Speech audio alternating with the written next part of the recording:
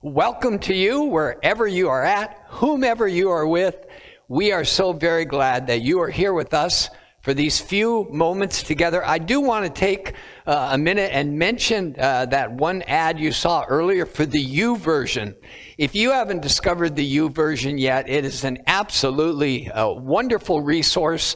You can download it on your phone or any device. It has just about every translation of the Bible that you can imagine in many, many different languages.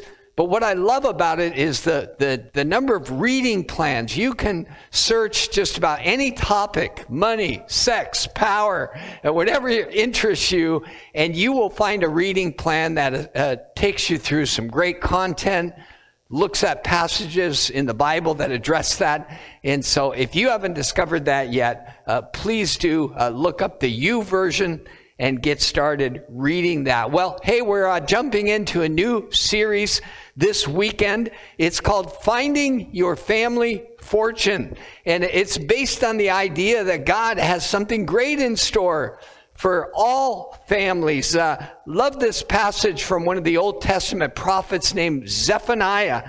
And here's what he says, speaking the heart of God.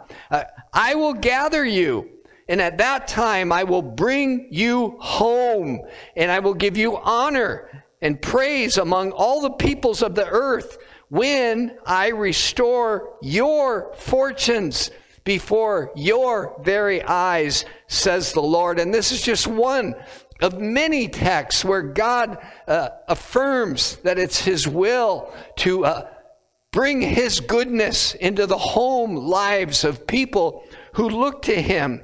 And so this series is about God working with people to bring His blessing, His goodness into their lives, into their homes, and into their families. Psalm 128 speaks of a family that is experiencing this kind of life from God. The psalmist says, you will eat the fruit of your labor. In other words, your work won't be fruitless. You will experience blessing and prosperity will be yours. Then he begins to address the quality of their relationships. Your wife will be like a fruitful vine within your house. Your children will be like olive shoots around your table. Maybe you didn't see your kids that way, but he's basically saying they will flourish. Yes, this will be the blessing for the man who fears the Lord.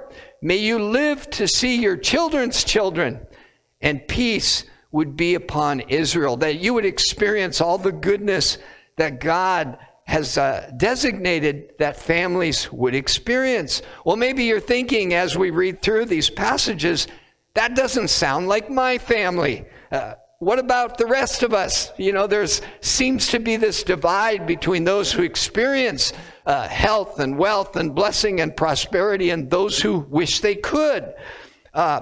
What about families that have suffered brokenness or abuse? What about families who know toxicity? Families where anger and hurt and pain are the backdrop for trying to do marriage and life together and parenting. Proverbs 24 says this about families that flourish. By wisdom, a house is built, and by understanding, it is established. By knowledge, the rooms are filled with all kinds of precious and pleasant riches. Well, we all know this, that homes and the rooms in those homes can be filled with a lot of things that aren't pleasant and are not precious. We all know that the rooms in a home can be filled with abuse and pain and heartache and emptiness and loneliness and stress and anxiety, just to name a few. I remember when my wife and I had moved to Bellevue to start a new church back in the 80s. And we had come from kind of a rural setting. And all of a sudden we were kind of in upper end Bellevue trying to plant a church. And one of the first families I was asked to go and visit in their home, I was in the home about 10 minutes. And it struck me the contrast between what a big, beautiful, expensive home this was and how empty it felt and how much heartache was coming out of the people who lived in that home. Well, this series is about how do we get on the better side of that equation? How do we get on that place where we really are finding and discovering our family fortune and the kind of blessing that we've heard and read that is God's desire? Well, I want to say this right from the start. Regardless of where we have been, where we have come from, what our family history has been, we can get on that path today of finding God's best for our families. And I happen to be convinced of this. It begins with a seed thought. It begins with a very simple yet profound thought. And the thought is this, that God has something better for us than what we might have experienced. You could say it like this. This is my definition of family faith. It's the belief, the confidence that God has something far better for you and for yours, for me and for mine, than we could ever manufacture on our own. God has something better than anything we could orchestrate or engineer on our own. And that God, and here's the important part of this statement, He not only has something better for us, but that God can be trusted to bring that about. God can be trusted. We can put our confidence and our hope in Him to bring about those things that are good and abundant and blessing to us and to those within our homes. One of the great family figures in the Bible is Abraham. In fact, songs have been made, Father Abraham, and many different expressions of faith and religions look to Abraham as one of their patriarchs, as one of those who brought the goodness of God down to earth and into a life experience. And it's instructive to look at Abram's, at the time he was known as Abram, his family experience. We're told in the book of Genesis, chapter 11, that Terah, his father, took his son Abram, his grandson Lot, son of Haran, and his daughter-in-law Sarai, the wife of his son Abram. And together, now this is important, they set out from Ur, which in modern days is somewhere east of Turkey. They set out from Ur of the Chaldeans to go to Canaan. That was their plan, to go to Canaan, the promised land. But when they came to Haran, they settled there. And then this interesting fact, Terah lived 205 years, and he died in Haran. So they settled there, camped out overnight for about 135 years. And you might say that Abram's family was stuck, or at least detoured, for well over 100 years. And that after his dad passed away, we're told this in Genesis chapter 12. The Lord spoke to Abram. And it's important if you're reading through Genesis, this is the first time God verbally communicates to a person for what appears to be at least a couple thousand years. And the Lord spoke to Abraham, and He said, go from the country, go from your country, your people, and your father's household to the land I will show you. In other words, God is saying to Abram, leave the place where you've been and go somewhere else. I've got something different in store for you. Well, last weekend was Easter, and I hope that you had a great and wonderful and blessed weekend. I know me and my extended family, our grown kids and their spouses, we all had the privilege of being able to be together for the first time in a long time. And by really some miraculous circumstances, all of us have been vaccinated, and we figured it was time to come out of our caves and reconnect with each other. And so we're sitting around the table visiting, and my daughter-in-law asked me, what's going on at the church? And in the midst of describing some of the great things that are happening with our people, I said, we're beginning a new series this coming weekend. And trying to explain it in a way that made sense to her, I said, it's all about how God moves families to a place where they experience His goodness in such a way that they become a blessing to the world. And her immediate reaction to that, when I said it's about finding out how you get to that place, her reaction was, you have to make a break. And as she described her answer, she said, at some point, you have to make a break from where you've come from and where you're going. And she referenced the 12 apostles whom Jesus called, who left everything to follow him and began something entirely new. And, I think that her comment was incredibly insightful. We all know that good things come from our family of origin, and we're grateful for those things. But we also know a lot of baggage comes from our families of origins. A lot of stuff we never bargained for comes along with where we've come from. And if we are ever going to open up to that greater thing that God has in store for us, at some point we need to make a break. We need to realize that I am not where I've come from. I am more about where God is taking me. We all have one common family of origin, and those parents are known as Adam and Eve. And it's interesting, one author made the observation that if you look back to our original family of origin, that they emerged from the garden with 3 fundamental fears that damage and destroy the potential in all of our families, in all of our relationships. And they identified, this author identified those 3 fundamental fears that are toxic to healthy relationships as these 3 things.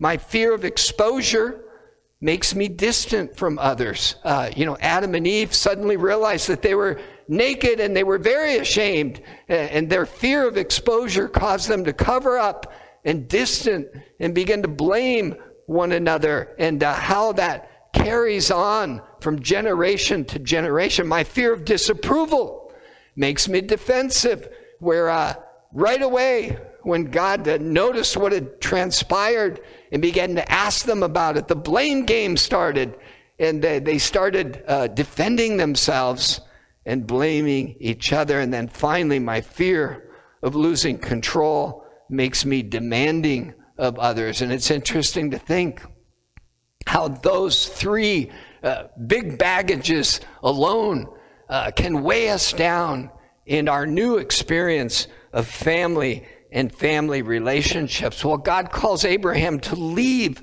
what was familiar, 135 years familiar, and to go forward in his life. And not only to leave, but to open up to something entirely different. And here's how God describes that. Genesis 11, verses 2 through 4, Genesis 12. I will make you into a great nation, and I will bless you. I will make your name great, and you will be a blessing to others. I will bless those who bless you, and whoever curses you, I will curse. And this amazing, mind-blowing thought, all people on earth will be blessed through you. Now, this is an incredible, had to be mind-bending promise that Abram receives from God. But I happen to believe it's always been God's intention to bless the world through healthy relationships. And that begins in our relationship with God and extends to those closest to us and then outward. And that's what Abram hears from God. And notice how many I statements. I will make you. I will make your name great. I will bless those. And I will bring all of these good things through you. See, that's what God does. God, that's his disposition. Always has been, always will be. But what do we do? How do we opt into that, especially if we've come from very complicated or toxic or broken family histories? Well, we do what Abraham did. We're told, so Abraham went as the Lord told him. Just hear those words again. Abraham went. He left everything that was familiar. He made the break, and he went as the Lord told him. And I think the important thing about stepping forward, finding our family's fortune, it begins right where you're at. God doesn't ask us to pretend to be somewhere other than where we are, and I think this is critically important information that for families that may be uncomfortable with spirituality. Maybe they've never sat around and talked about God or Jesus with each other or with their children or around the table to pray. Wherever you happen to be at, that is the place where you can start going in the direction that God calls you to go. I happen to believe very strongly that God moves towards people who may be moving away from Him.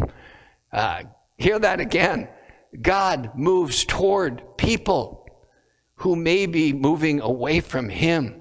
And God certainly comes to people who may not be thinking about how much they desperately need His power and His work in their lives. I love Psalm 81. The psalmist reflects on when the Hebrew people first began to experience God working on their behalf. And listen to the language the psalmist used to describe that.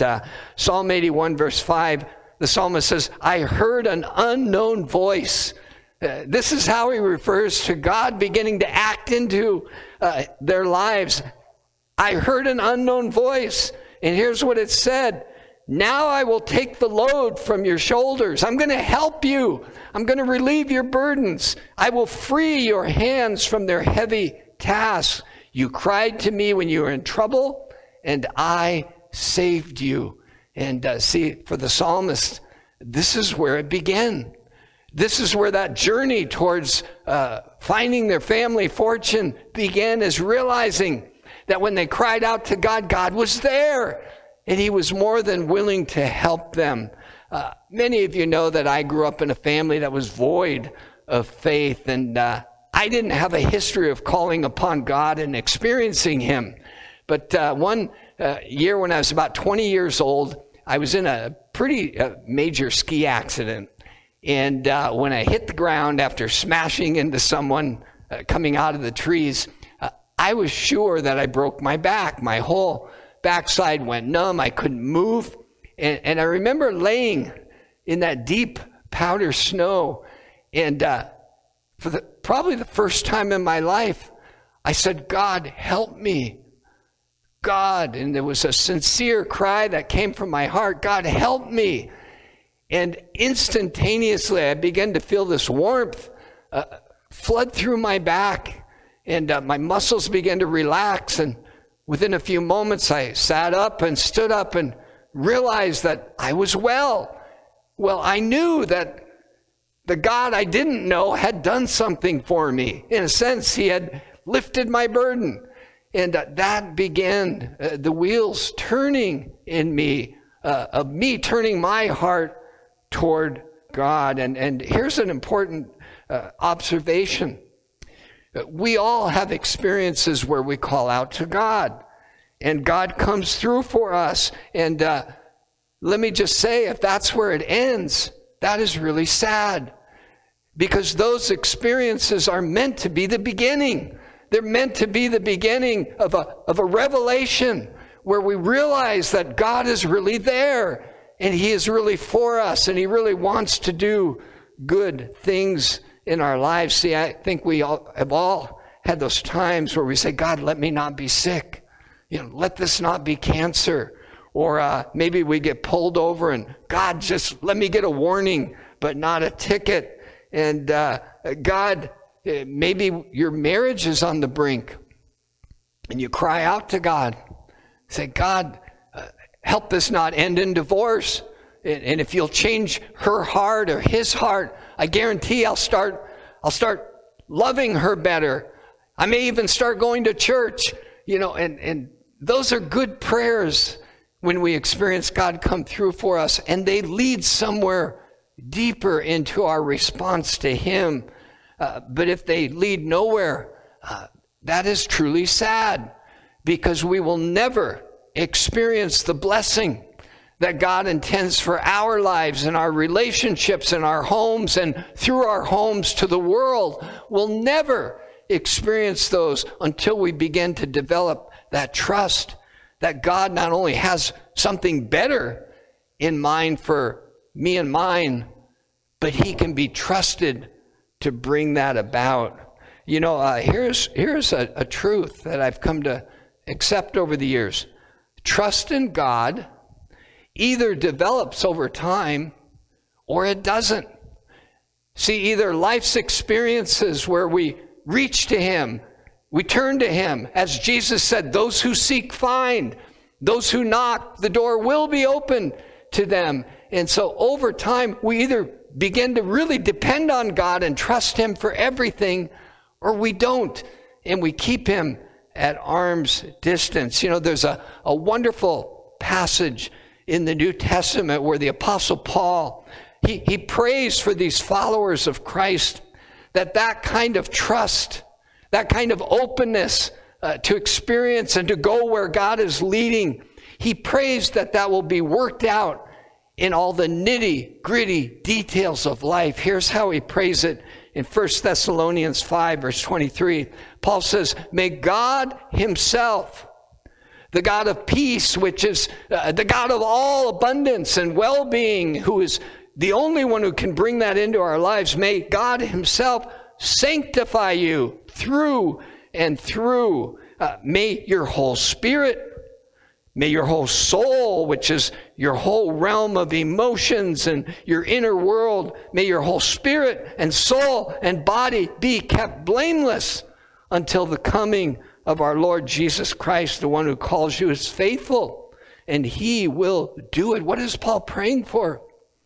He's praying that our trust factor, our openness to God leading and working with us will be so real and genuine and receptive that God will be able to retool us, refurbish us, restore us at every part of our being, spiritually, emotionally, in our soul, in our physical bodies. It's just a prayer for a deep renewal that only God can work. You know, that word sanctify, it's a religious sounding word, but it actually means this, to purify internally by renewing the soul. So it's this deep sense of renewing the hurts and the brokenness and the pain and the fears and the baggage that we bring into our pursuit of God. And only he can lead us out of and away from those things. You know, I don't consider myself a binge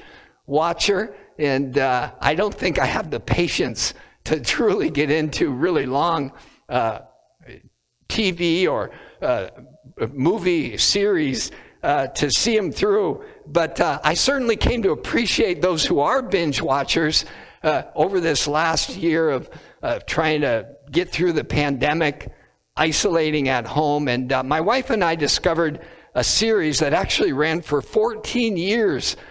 We discovered it on Netflix, and it's a show that's set on a horse ranch in Montana. What's not to like about that? And a young man, a boy with a derelict dad, he's got problems with the law. He meets a young woman, a teenage woman whose mother died in a tragic car accident.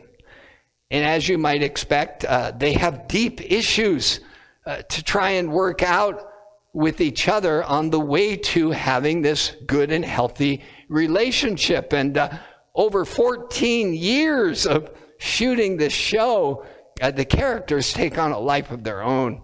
And just in the last year, the lead male figure, who acts out a character named Ty, decided it was time in his life to leave the show. And so he's trying to explain his decision to his devastated fans of why they had to kill him off just when his family was getting going and people had really attached to these characters. And I thought some of the things he said in this interview were really instructive. I'll read them to you. He says that the character he played had actually finished his work. Not that he was perfect, but that he had worked through his stuff to the point that he was now able to bring good into the world. Hear that again. The character had finished his work in this actor's mind, and he had worked through his stuff.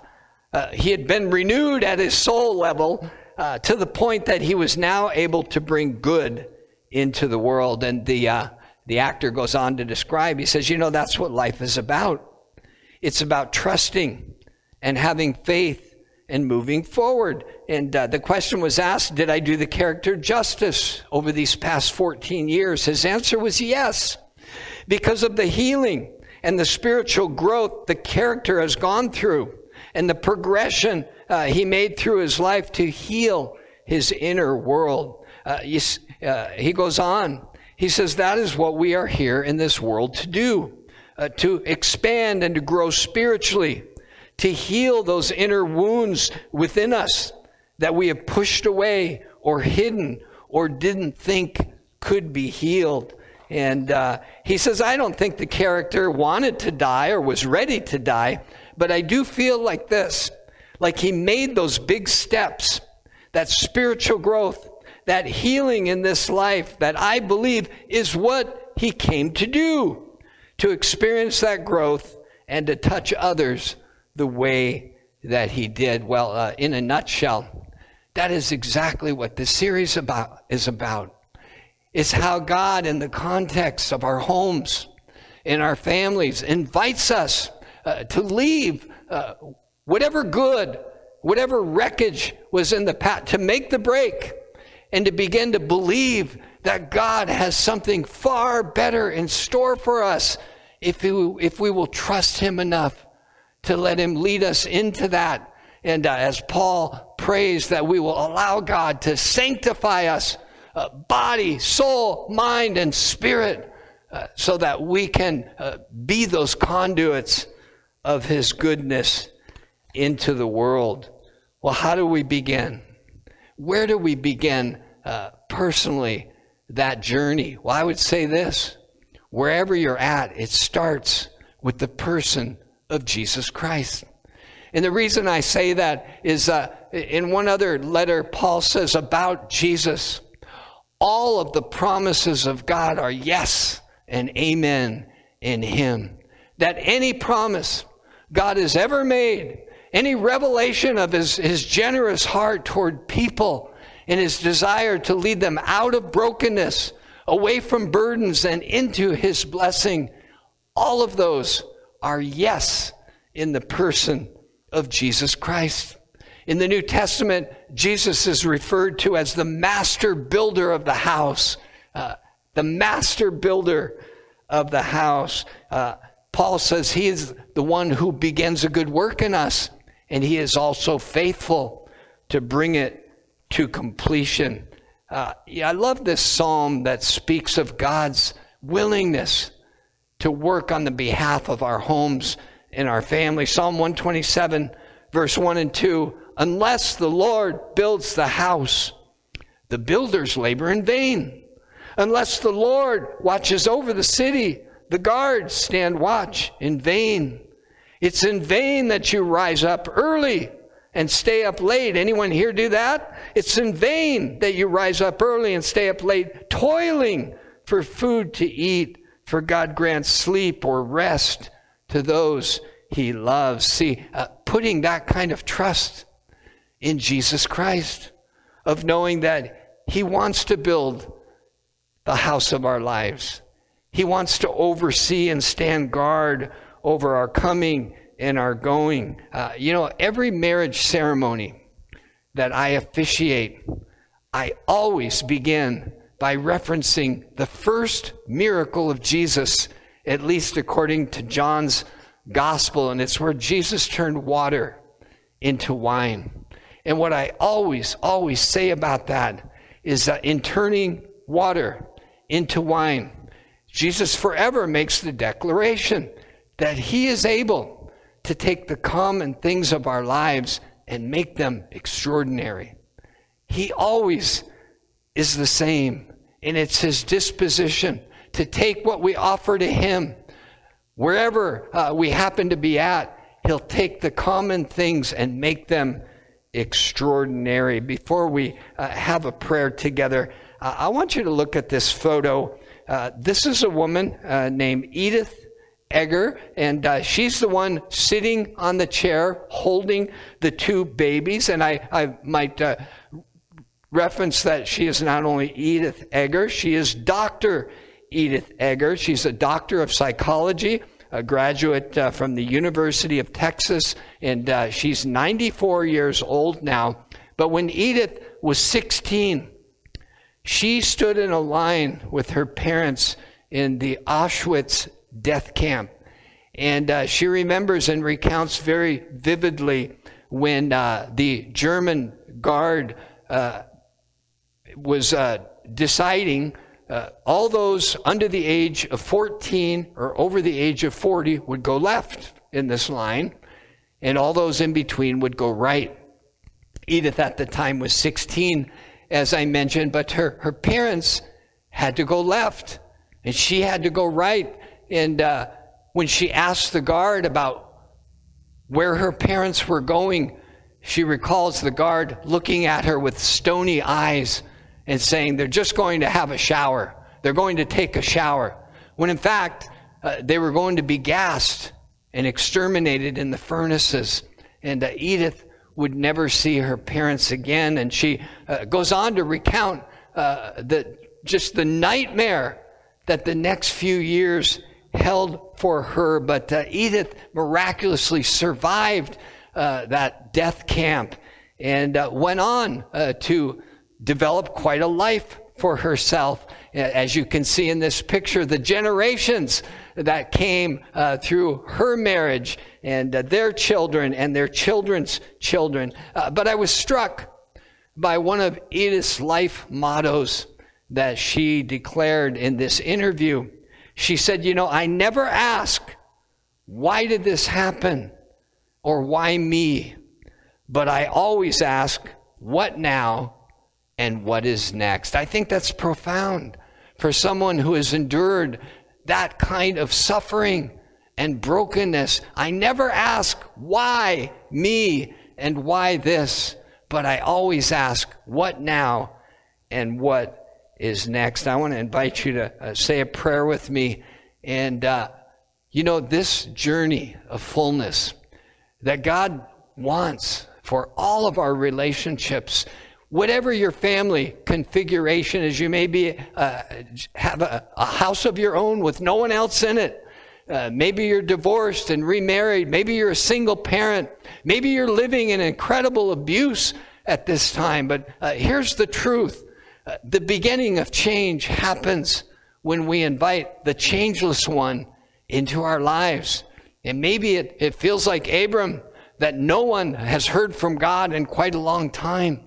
But he would speak to you right now and say, you're finding your fortune in your family begins with your response to Jesus Christ. That he indeed is the one in whom all the promises of God are yes and amen. And right now I would invite you and challenge you to take that step of opening up to Jesus Christ and letting him begin to lead you to places you've never been before, perhaps could not even imagine. And like any journey, it begins with a single step of saying, Jesus, I need you.